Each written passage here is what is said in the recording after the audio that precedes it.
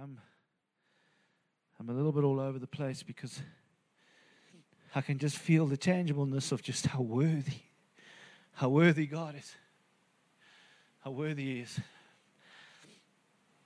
And I want to honor Him and I want to love Him the way I know He would love every single one of you. But I also want to say this.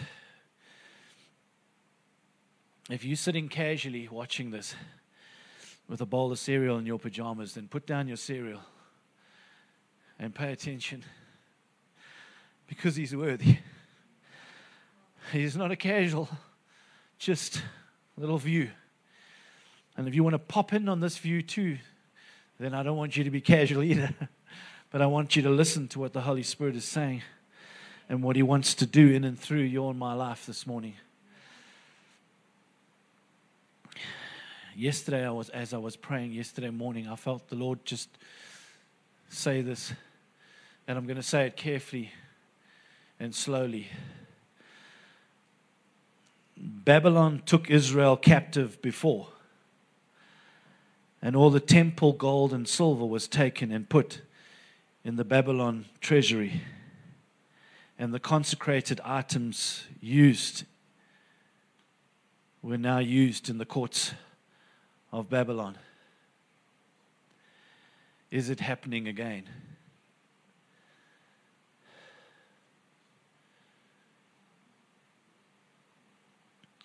Babylon took Israel captive before, and all the gold and silver were taken and put in the treasury of Babylon, and all the consecrated items that God had designated for His temple were now used in the courts of Babylon.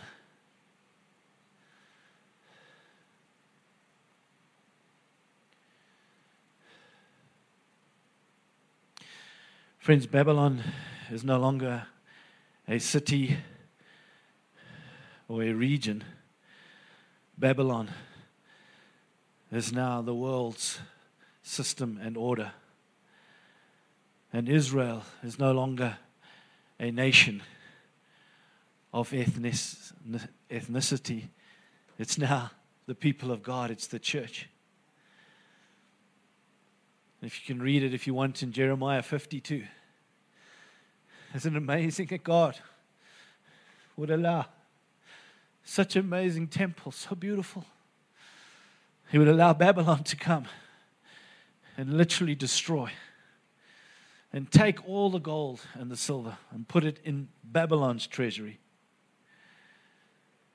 And all the consecrated items made of bronze were now used in the courts.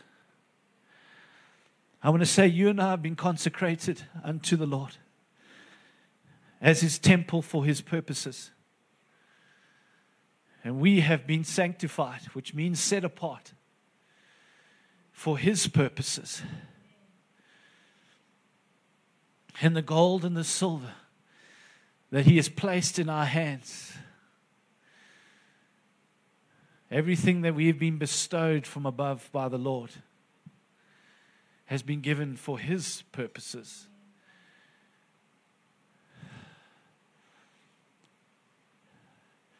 The church must never be taken captive by Babylon, and its silver and gold must never be used in the treasury of Babylon. And the people of God that have been consecrated and set apart must never have their purposes changed and used in this world for other purposes. Friends, God is calling at this hour. He's established our hearts because He is worthy. He alone is worthy. And our lives are consecrated and set apart for His plans and His purposes. On our watch, friends, may it not be so that Babylon ever has a voice in our lives. In Jesus' name. In Jesus' name. I have been stuck in John the Baptist's life for a while, and I don't know why fully, But I do understand this, that John the Baptist consecrated himself for the purposes of God.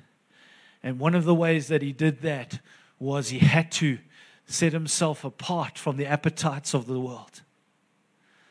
He had to wean himself off the appetites of the world. He wandered around in the wilderness with sheep's clothing and camel's hair, and he ate of locusts and honey. And I'm not calling and saying we should form a club that dresses in camel's hair and eats locusts and honey.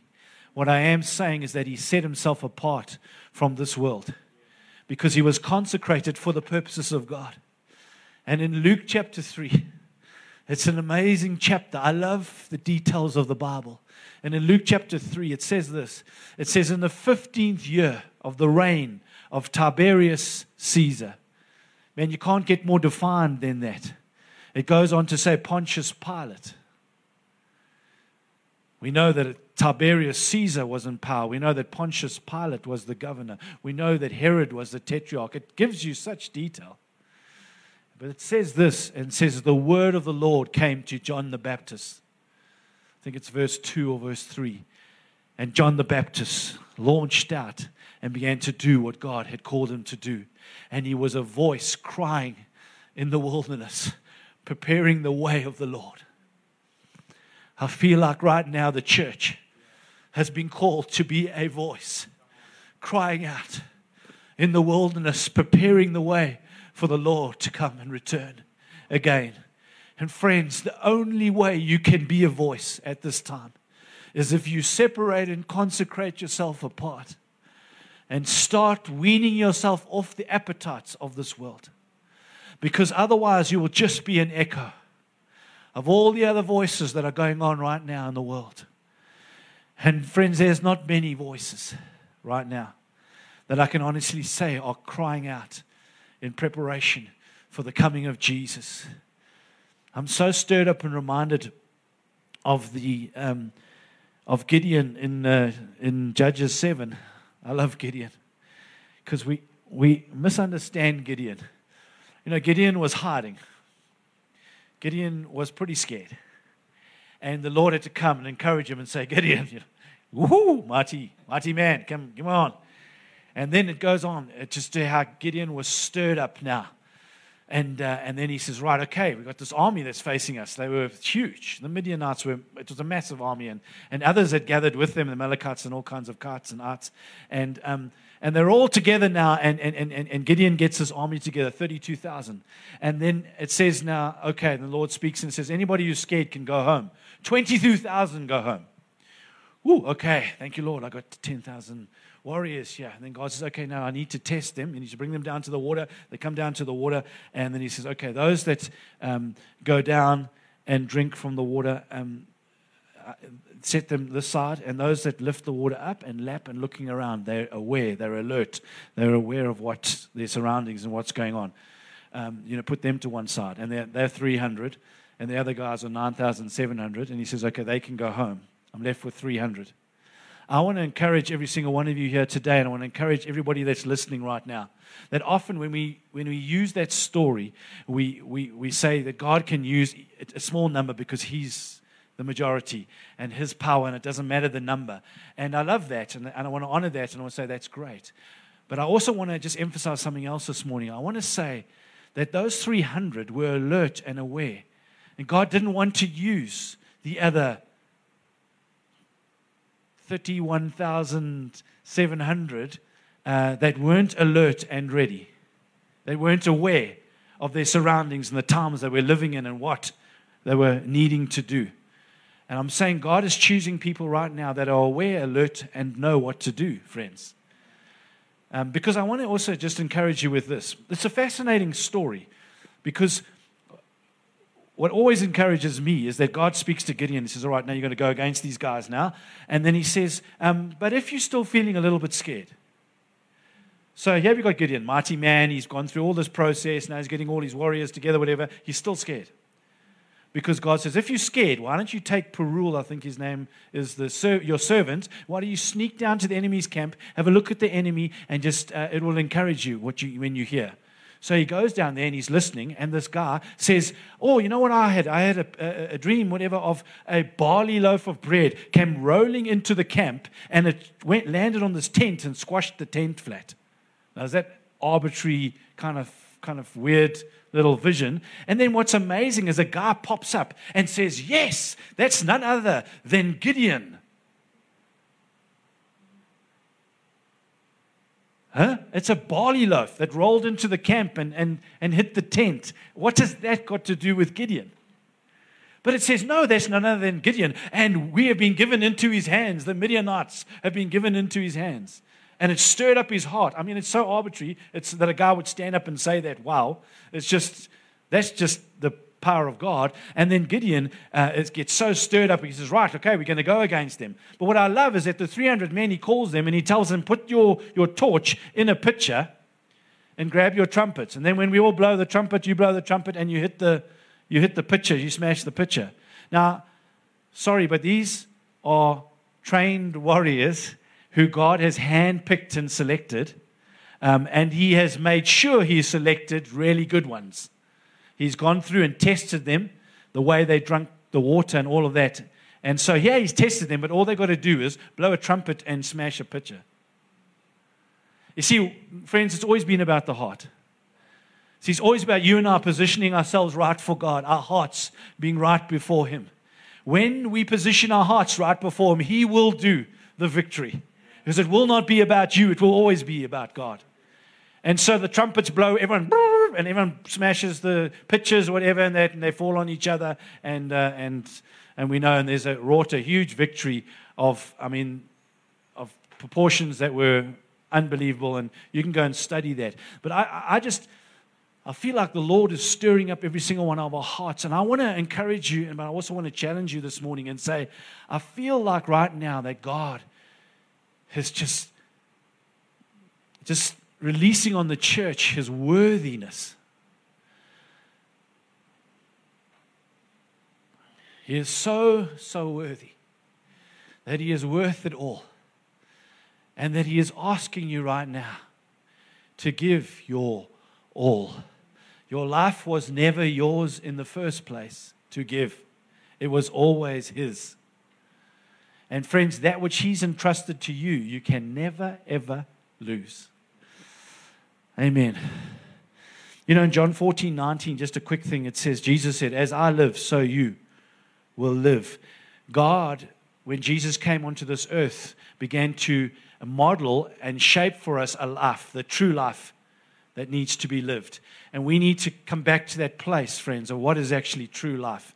If we have been like Demas and we've fallen in love with this present world, friends, if we've felt that life revolves around comfort and about things and about enjoyment and convenience, friends, I think it was about a few days ago, I can't remember, Jane will be able to correct me, but I came through the one morning and I just said, God's just told me this is a time of inconvenience. And that you and I are going to be inconvenienced. We're going to get broken out of our nice little comfort zones because God is in need of you and he's in need of your donkey.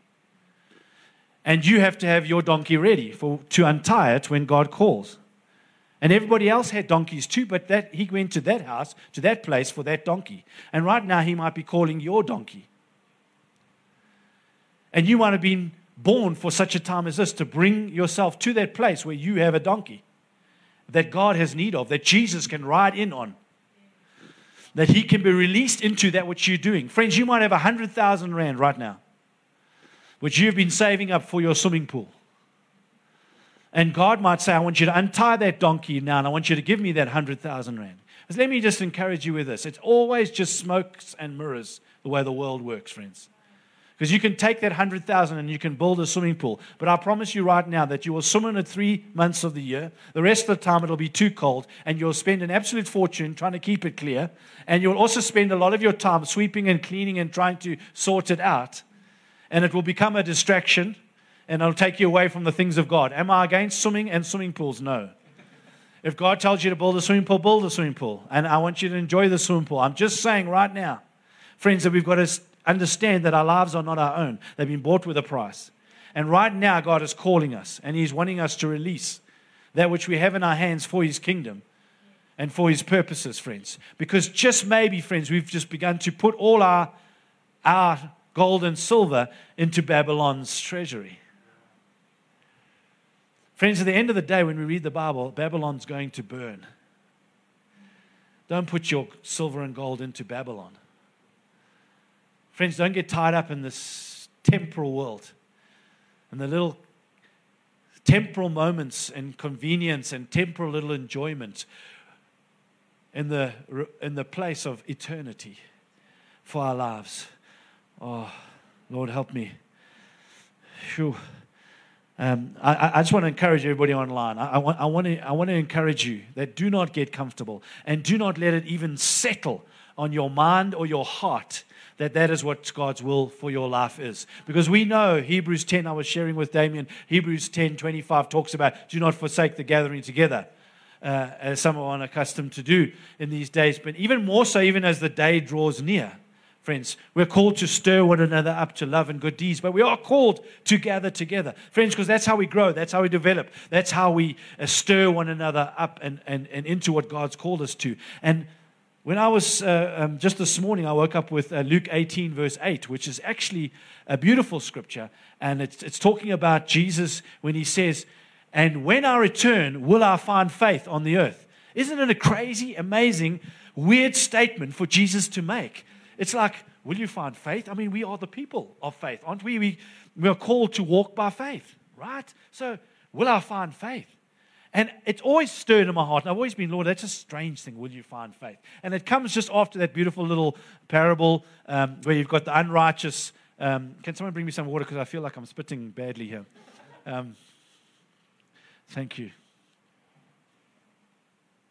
You know, you've got the unrighteous judge, and he doesn't care about God, doesn't care about man, he doesn't care about anybody, but you've got the widow who's coming in there just crying out for justice, and he's like, not because he cares about anything, but because she's nagging, and he goes, okay, because she's nagging, I'm going to give it. And then God says, listen, am I not, more than that? And will I not respond and bring justice quickly? But then Jesus says, well, will I find faith?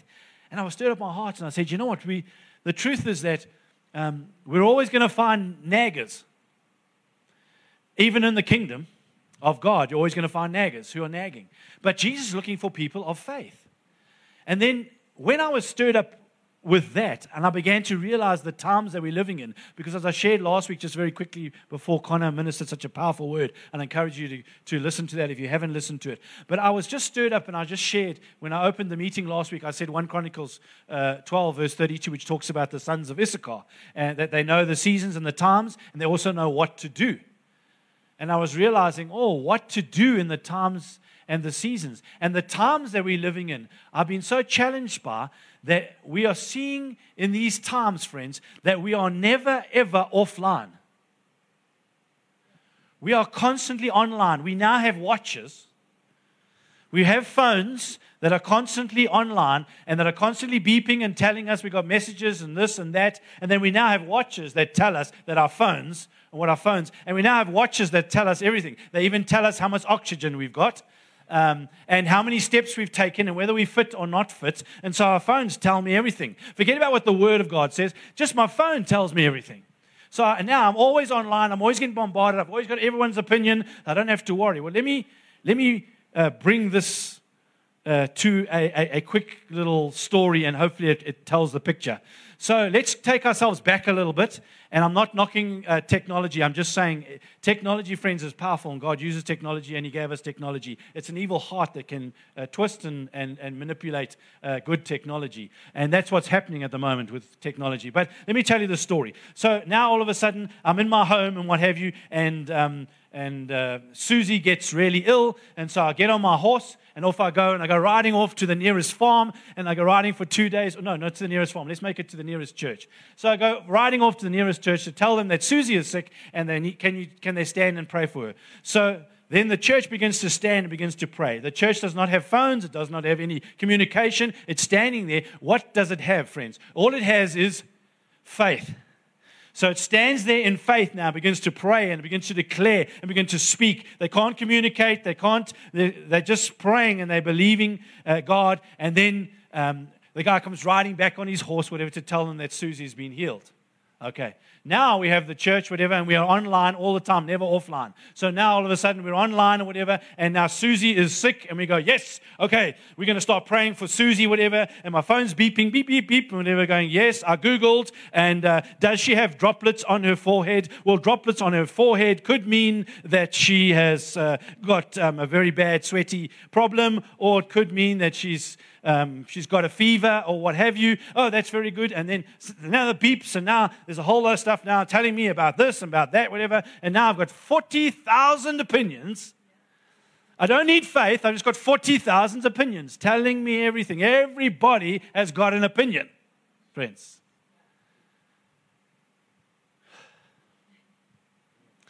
And Jesus is trying to get our attention.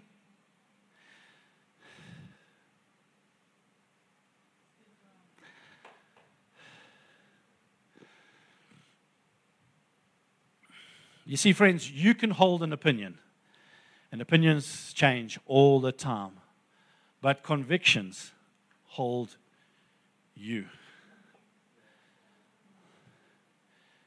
Friends, we have got to go offline and spend some time with a living God and the living Word and begin to meditate and allow the living Word to come and to establish itself in our lives. Friends, the reality is there's so much bombardment with social media at the moment. There's so much control by big tech. There's so much censorship, so much stuff going on. And people arguing and going on and a whole bunch of stuff trying to stop opinions. Friends, when you're always going to have opinions, the whole point that Jesus wants you is not to try and stop opinions. What Jesus is wanting you to do is stop listening to opinions and start reading the Word. And allowing your imagination, the sanctified, godly imagination, to take and begin to dream, begin to believe, begin to hope, begin to be stirred up, friends. That's why, friends, when we with the kids of today, friends, the problem with the kids of today is they spend most of their life seeing and not reading. And when seeing, friends, it can seduce your imagination. But reading stimulates your imagination. The reality is, friends, we sit on our phones, and when we're looking at our phones, all the stuff that's going on, friends, we're so involved in all of this. In fact, I've got a 14-year-old daughter who she's involved in whatever. I couldn't even tell you whatever the different apps are and the stuff that she looks at. But she will tell me about this family. I've never heard of them, don't know where they are, they're on the other side of the world, and she's involved, and that family is just giving their whole life on the phone, and it's all interesting, friends. The problem, friends, the danger is that we can be so involved in that family that we can miss out on our own life and our own family. Friends, and we can be so involved that we care more about what a family 1,000 miles away think about us than what my own spouse or my own family think about me. Friends, and the reality is we kind of go, this is reality. This is what this family. The truth is, friends, that's not reality. What that family, to stay and to get the hits and the views that they are getting, friends, they have to do what makes people view, what makes people come, and what makes people interested. So they're just doing what makes. It's not real life, friends. We've got to do real life together, grab hold of one another. That's why gathering together, friends, is not a possibility. It's not a might. It's not a nice thing that the church may do. It will be what we will do as the church of Jesus Christ. We will gather in each other's homes. We will gather, friends, to do what God's called us to do, because we will stir one another up, because the Word of God calls us to do that, and we need to believe the truth. Allow the truth to take root and let the truth set us free, friends, from whatever the enemy is trying to captivate us with. Amen. So now I haven't even got to what I really wanted to share, but I'm gonna use 3 quick scriptures, pull it all together, hopefully, and land. So if you can turn with me, if you've got your Bibles or your phones or whatever else, and just quickly, if you can go with me to John 13. John chapter 13, just quickly, John chapter 13. It's a beautiful portion of Scripture. We'll just read. Where can I read from? Let's read from verse 3. Jesus, knowing that the Father had given all things into his hands, and that he had come from God and was going back to God. I just love this. I could sit on that and I could just meditate on that my whole life. Just listen to that. That Jesus, knowing that he had come from the Father and the Father had given him all things. He has everything in his hands. He's come from God. He's going back to God. He rose up from supper and he begins to wash the disciples' feet. Come on, that is God has stirred up the church. Stir up the church for the reality, understanding we came like Christ, as he is, so are we. As he has been sent, so we've been sent, friends. We came to serve. To get out of our convenience, friends. This is not about us. It's not about nice comfort zones and all about everything all nicely in its place so I can have my nice life. And no, friends, we came to serve. It's inconvenient. It's not nice, friends. It's not the most beautiful thing to get down on your knees and begin to wash somebody's feet. But Jesus, our Lord and Savior, did it. But let me just carry on very quickly. And it says, he rose from supper, he laid aside his outer garments, taking a towel tied around his waist, and he poured water into a basin and began to wash the disciples' feet.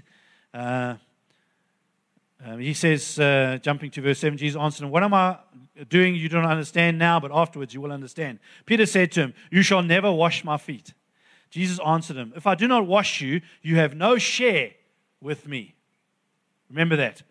Simon Peter said to him, Lord, not my feet only, but also my hands and my head. That's classic Peter.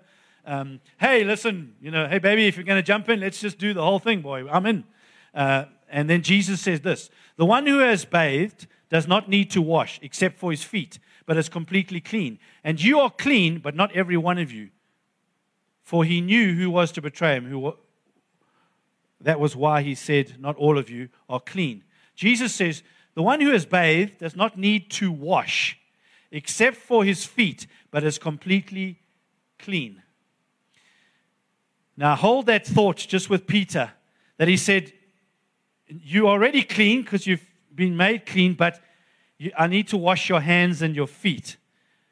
If you think back to the temple and you think back to how the temple was situated, and just very quickly, you've got the temple outskirts here, you've got the temple gate. You come through the temple gate, the first thing that you hit is the bronze altar, which is where the sacrifices, animals were killed. That's why the sacrifice was made. And then from there, you carry on and you smack straight into the bronze laver, right? Which was all the mirrors from all the ladies that gathered from Egypt, and they were smashed and put into this huge basin, and it was filled with water. And what happened is the priests used to wash their hands and their feet before they went into the temple. What's very interesting too, just to note this, is that everything outside the holy place of the Holy of Holies was bronze. Everything inside was gold. Right? And what's beautiful, everything inside was wood overladen with gold. You and I are wood overladen with gold. May we never forget that it's the treasure of God inside that he has given every single one of us. But here you've got the bronze. And bronze in the Bible, by the way, simplifies human nature. That's why it's beautiful in Numbers 21 when they lift up the pole of the bronze serpent. That was an illustration of Christ and his humanity. But as they looked to Christ, so they were all healed. Right, beautiful picture. But anyway, I'm digressing. So you come to the bronze altar where sacrifice is made for sin. And atonement is made. But then sacrifice is made for sin, atonement is made. But you go on to the bronze laver where you wash your hands and your feet. So Peter, you are bathed, but I need to wash your feet. Right? Catch this. Then quickly go to Ephesians chapter 5. Ephesians chapter 5, one of the most beautiful and powerful scriptures, which relates to marriage and relates to a husband and a wife.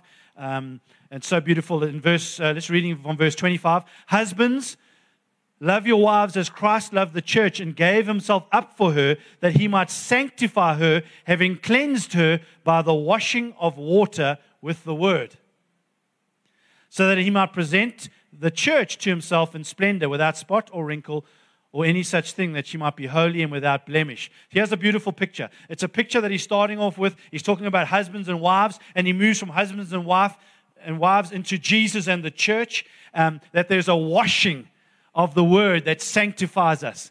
See, in the washing of the word, what happens with what's sanctification? The Bible talks about that we have been sanctified, we are being sanctified, and we will be sanctified. The process once you get born again is a process of sanctification. Romans 12 in verses 1 and 2, I beseech you, brothers, by the mercies of God, present your bodies as a living sacrifice. Goes on to say, do not be conformed to this world, be transformed by the renewing of the mind, so that you can test what is the acceptable, perfect, beautiful will of God. So what he's trying to establish and explain here is, friends, is that Christ came and died for us and conquered sin on the cross. And we have been redeemed by Jesus Christ. And when we stand before God one day, when we stand before Him, we're not going to even bring up anything about our works or anything that we've done. All we're going to say is the name of Jesus. Why would God want to allow me into His heaven? Because Jesus died and paid the price for my life. He is our Redeemer, friends. Forever He liveth to intercede on our behalf in heaven, friends. And we acknowledge Him, and He is everything, friends. But if I am to be sanctified means to be set apart for a purpose or a plan, friends. If I'm to be sanctified, I have to allow the washing of the Word to sanctify me. That's to set me apart and keep me in the purpose that God's called me to.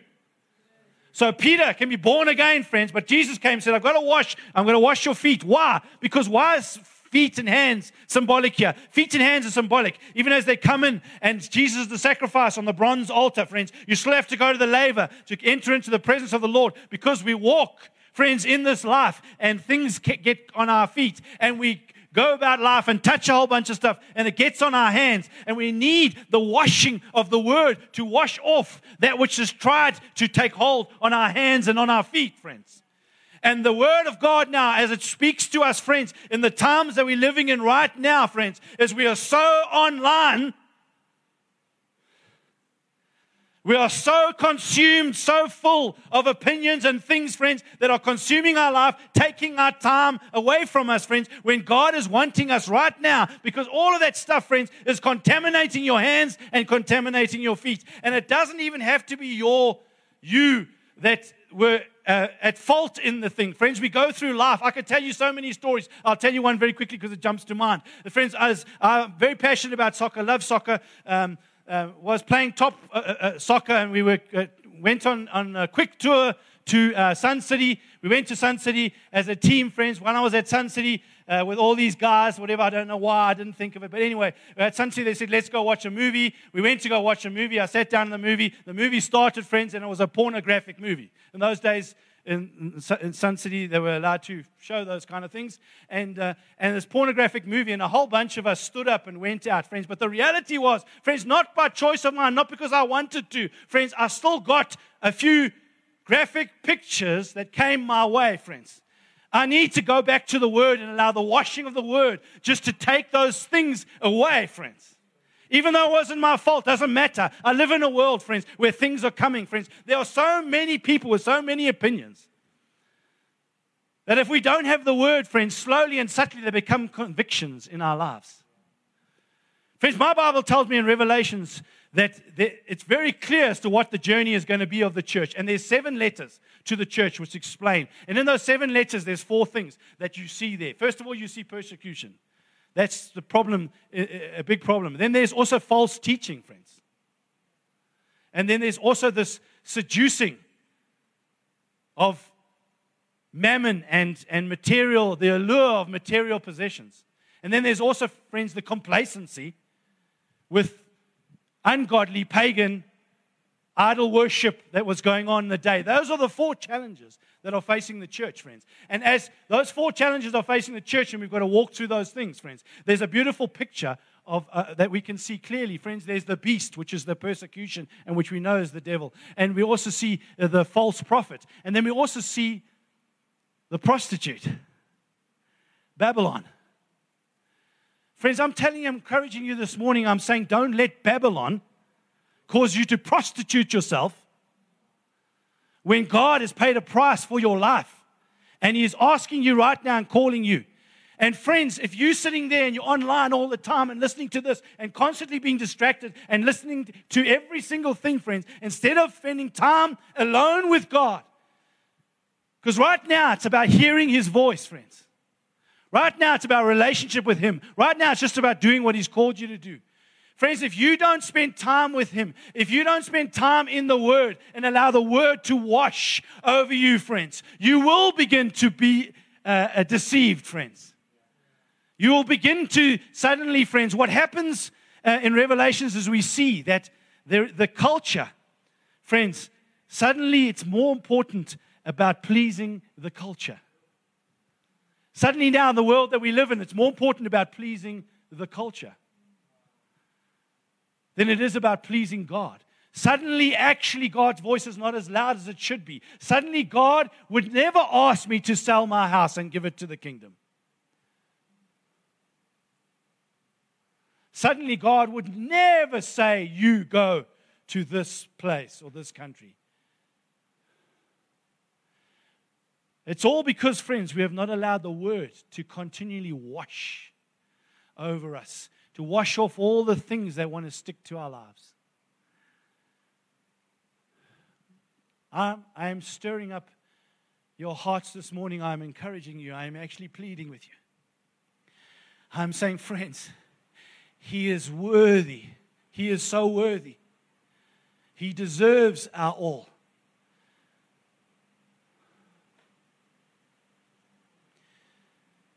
Let's not be a people that are so blasé and so casual. Do you know, I'll just say this anyway because now it comes to mind. You know, when we started 24/7 Church, God gave us the name and I called it 24/7 Christian Church. I got so much attack and mockery and teasing over the word Christian. Why you put Christian in your word? It's the church, 24/7 church. And over the years, we just kind of nobody really says the word Christian. But I want to encourage you right now that word is going to become absolutely vital because there are many churches in the world today. And I'm not just talking about a Buddhist church or a Muslim church. I'm talking about churches of people that profess or say that they know Jesus Christ. But I want to tell you right now that there's one church that Jesus is building, and the gates of hell will not prevail against that church. Friends, and I'm saying that church is made up of a bunch of believers who are Christian, Christ-like, who have given their lives to Jesus, who everything is His, and they've given their yielded yes to whatever God speaks and says, friends. Because right now, I think God is shaking us to get out of our comfort zones, to get out of our old way of thinking, to get out of that, I'm trying to plan. Stop planning for your retirement and plan for the coming of Jesus Christ. Friends, stop planning for your holiday and plan for the trip and the mission trip into the places where God has not been able to get to, friends. Start trusting God that He starts to break into your life and He breaks us out of the mediocrity and He breaks us into the place that we were created and purposed to do, friends. Friends, every single one of us are vessels in God. Oh.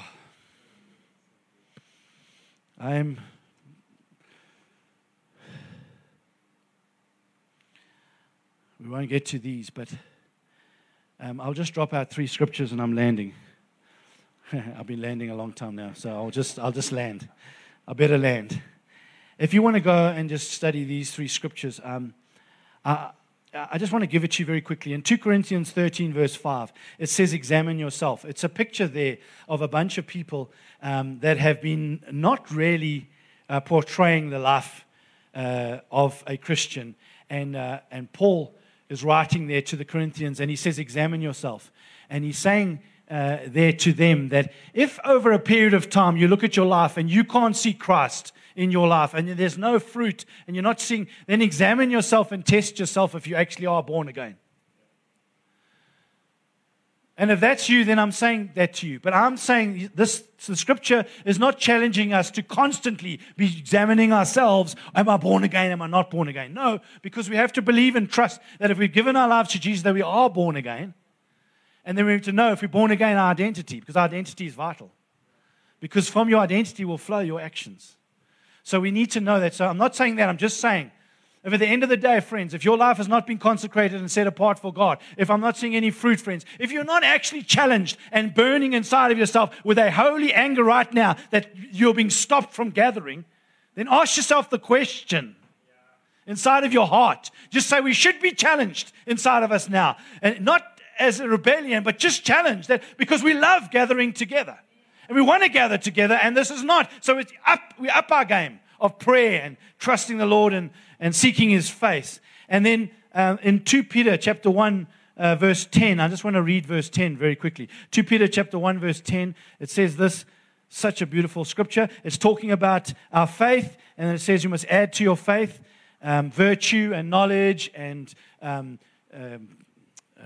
self-control and godliness and steadfastness and a whole bunch of other things. Oh, yeah, and brotherly affection and love and all those nice things. And if these qualities are yours and are increasing, they keep you from being ineffective and unfruitful. But just verse 10, 2 Peter 1 verse 10, therefore, brothers, be all the more diligent to confirm your calling and election. For if you practice these qualities, you will never fall. So it's telling us there to be all the more diligent to confirm our calling and election. What it's basically saying that we should be diligent with a calling and election, just say salvation. We should be diligent, friends, that these things are part of our lives and the quality of our lives, which confirm who we are. So we can look at those things and say the reality of those things is that they are part of our life. And so this isn't now about examining to see if I'm born again. This is about my life, the fruit of my life, showing that I'm born again. These are qualities in my life. And then if you jump quickly to Hebrews chapter 3, if you just go Hebrews chapter 3, verse 12 and 13, says this, take care, brothers, lest there be in any of you an evil, unbelieving heart, leading you to fall away from the living God. It's just a challenge there, but listen to verse 13. But exhort one another every day, as long as it is called today, that none of you may be hardened by the deceitfulness of sin. So he's telling us here that we need to exhort one another every single day. We need to encourage one another every single day. Why do we gather together? Not just so you can get a bunch of information. You're not sitting there, friends, so you can listen to this more preach and you can write down a whole bunch of scriptures and I've got a whole bunch of more information. We're supposed to be gathering together, friends, because we've got to exhort one another. While it's still today, I exhort one another. In the Hebrews 10 scripture, we're not to forsake the gathering of together because it's stirring up one another to love and good deeds. How do you do that over online, friends? You can't. You do that live with one another, stirring up one another. Even more as the day is approaching when Jesus is coming back. I'm stirring up my heart, friends. I'm challenging myself. I'm challenging my friends. I'm challenging my family. I'm challenging the church all the time that these virtues must be added. These qualities must be added to your faith. We've got to stir one another up because we've got to make our election, our calling sure. How do you make it sure, friends? It's not that, was it ever in jeopardy? It's telling you that our salvation, friends, it produces fruit of a particular kind, friends. Fruit, friends, fruit that remains, friend. Fruit that comes from the fruitfulness of abiding in the vine. Fruit that comes from abiding in Jesus Christ. Fruit that comes from abiding in the living word. Fruit that comes, friends, from the living word becoming active and real in our lives and being manifest and being made manifest in this world, friends. So I've spat and I've shouted and I've said a whole bunch of stuff simply, friends, just to encourage every single one of you. Friends, the days that we're living in now, they are dangerous times with the technology that's around us. They're dangerous times because you can hear things that are going on with WhatsApp now and all kinds of things, friends, about the control and the manipulation and the censorship, friends, where people, friends, through what we're giving our attention to, what we keep seeing, friends, through that, friends, they can begin to shape and mold the way we think and begin to shape and mold our convictions, which form us. Which is why 2 Timothy 3 says, in the last days, difficult times will come. That is a promise. That is a definite. They're going to come. The reason why they're coming is because we're lovers of self. We're lovers of money. We're lovers of pleasure, friends. And it goes on to list a whole bunch of other stuff which we don't even like. It's about people that are brutal, friends. Unappeasable. Just people that have no conscience, friends. And actually, he's talking about the church. My heart's cry, friends, is that, because you know what happens? It says, then you have a form, a shape. Oh, that looks like godliness. But it's not godliness because it's got no power. Friends, and that's what I'm saying, friends. We've got to be careful. We've got to go back to the Word, allow the washing of the Word so that we know what is true, allow the truth to set us free so that when we shape them, we mold it, friends, it's not a form, it's the substance, and it's full of power, friends. This is what God is calling us to right now, friends. Our lives are not our own. We were born, 2021 was a year, friends, where you would step out of your mediocrity. You step out of your normality, if there's such a word. You would step out, friends, of just being convenient, of just being about yourself, and you could step into the pleasure. Because at God's right hand are pleasures forevermore. We have no idea of the pleasures that God has for us, friends. We think it's nice to get this little boat or get this little and have this and that, or that little pleasure. Friends, it's fleeting. It's just a moment. It's garbage. There's another word I could use, but I thank the Lord. I just said garbage. Friends, the reality is there's nothing better than a life in Christ, than a life given over to Christ, than a life fulfilled by Christ. So my challenge is, friends, get off line and get online with Jesus. Begin to meditate and begin to read the Word. Allow the washing of the Word to establish us. Let's be people of the Word. Let's be the people of God. And let's begin to see God shape and mold us back into His image with His authority and His power, because He wants to launch off many more arrows into what He's called us to for such a time as this, friends. And it's going to need big money, friends. It's going to need people taking their retirement funds and giving it to the kingdom. Need people selling houses, cars, lands. Am I crazy? Well, watch and see. Like the rest of the disciples in the boat as they watched Peter walk on the water. So, shall we stand wherever you are at right now? Shall we stand here?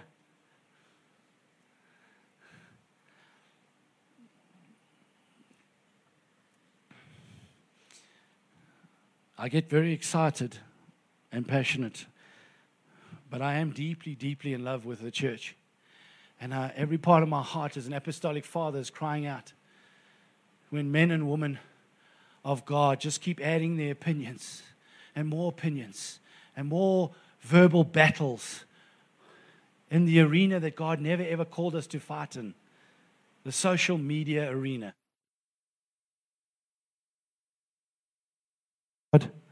Out there, you can never stop people's opinions. God is not asking you to stop anybody's opinion, friends. Don't get onto social media to try and correct and stop somebody's opinion. God's asking you to stop listening. Don't add yours. Stop listening to opinions and begin to listen to the Word of God. Begin to surrender your life to the King of Kings and the Lord of Lords. Begin to just be yielded and ask Him, what is He asking you to do right now? God's not asking you to do anything other than what He believes you are capable, because He's equipped you for such a time as this.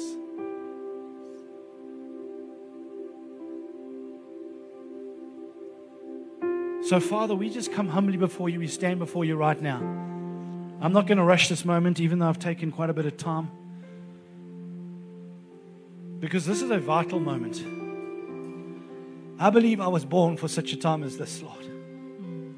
And I believe every single believer was born for such a time as this. If you're alive and you're breathing, if your heart's still beating, then you were born for such a time as this. And if you're listening to this, then you were born to listen to this right now. That 2020, friends, challenged every one of our hearts. And it was a reset button in terms of reestablishing where we're at, actually.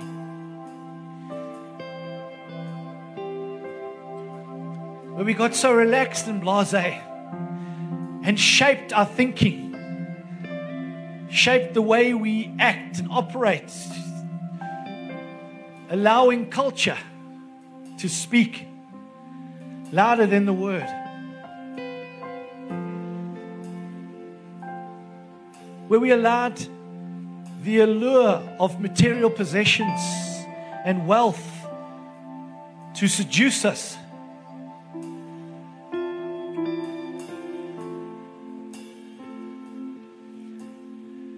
We've allowed our compromise to change Jesus into an earthly image in God and form. an idol made with man's hands.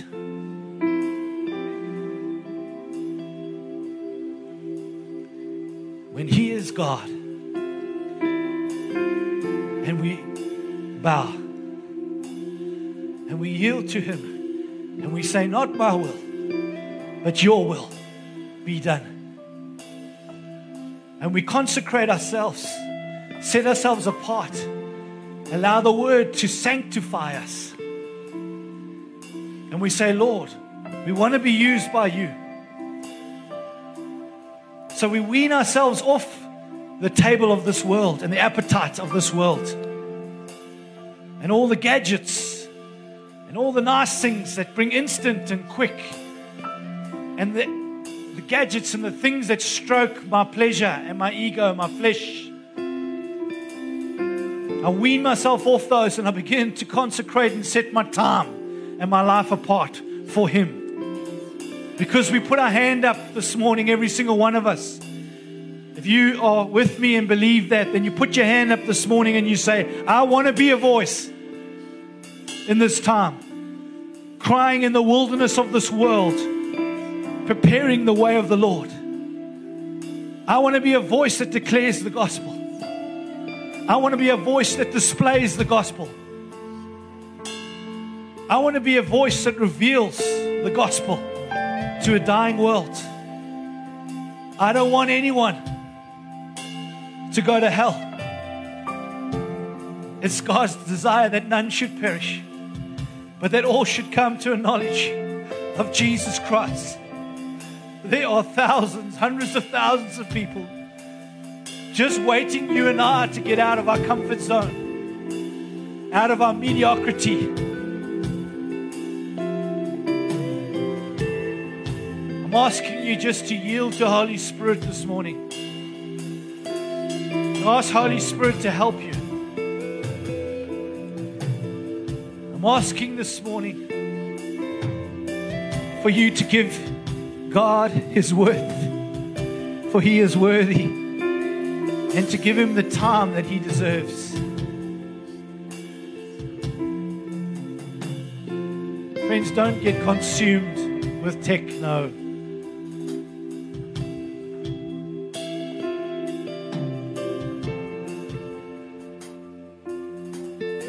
There's somebody out there right now. You might have a fancy watch. You might have COVID. And your watch might be telling you that you don't have enough oxygen. But Jesus is telling you this morning you have oxygen. Whose report will you believe? Your watch? Or will you believe the report of the Lord? Because He is Savior and He is Lord. Don't believe the reports, friends. Don't believe the opinions. Believe the Word. I pray for every single person here today, Lord God, where the enemy has tried to come and bombard and distract. And I hate using the cliched word busyness, but where there's been such busyness, which has mostly come through a phone, mostly come through a watch, mostly come through social media. Such a busyness, such a distraction, where it's tried to bring offense or hurt or depression or whatever it's tried to bring. It wants to take you away from your consecrated, sanctified purpose and plan. Do not let it. I plead with you this morning, do not let it. Don't add your opinion. Go to the Word of God and get hold of God's will, God's plan, God's voice. And allow that voice to sanctify and wash over you till it becomes your voice, so that you can become the voice. Position yourself, your heart ready today. You were born for today. You were born for such a time as this, to gather as a people of God and to stir one another up for His plans, His purpose, to love and good deeds, to stir one another, encourage one another, exhort one another. While today is still today, let's exhort one another. Let's strengthen one another. Come on. Let's make 2021 a year that we will never forget. An unforgettable year which God broke out with such power and such might that we would never be the same. People would never be the same. Signs, wonders, miracles, the presence of the Lord just tangibly changing and touching lives in Jesus' name. Father, I pray this right now of every single person. I pray right now, Lord God, that they would not let this word fall to the ground. I pray that every single bird that wants to steal this word right now, I pray that every single one of them falls to the ground or gets blown away by the wind of the Spirit so that it cannot rob this seed, Lord. And I pray today, Father, that you would help us for this seed to take root. I don't want shallow ground. I don't want people going, yeah, I stirred up, and then next week the life comes and the challenges of life and we forget this word. It springs up and then the sun scorches down and it withers. Don't let this word wither, Lord. Don't let the cares of this world and life choke this word. But let it take root in good soil, Lord. And I pray right now of every single person that will bring forth a 30, 60, and 100-fold. I pray for 100-fold return, Lord God. That you are commissioning thousands of missionaries and ministers of the kingdom of God today. That through this word, they're putting up their hands, thousands putting up their hands, saying, yes, Lord, it's me. Send me, here am I. Send me, Lord, here am I. Send us, Lord. Take our hearts, take our life, take that which we have in our hands, we give it to you. And we say, use us, Lord, for your kingdom, we pray. In the precious and mighty name of Jesus. In the precious and mighty name of Jesus. Let the Holy Spirit burn that into your life. Let the Holy Spirit seal that over your heart this morning. In Jesus' name. In Jesus' name. In Jesus' name. Never the same. In Jesus' name. Never the same. In Jesus' name. Never the same. In Jesus' name. Never the same, Lord. In Jesus' name. Never the same. In Jesus' name. You worth it, Lord. You worthy, Lord. You worthy of it all. You worthy, Jesus. You alone are worthy, God. Everything that is mine is yours, Lord, in Jesus' name. In Jesus' name. In Jesus' name. In Jesus' name. Thank you, Lord.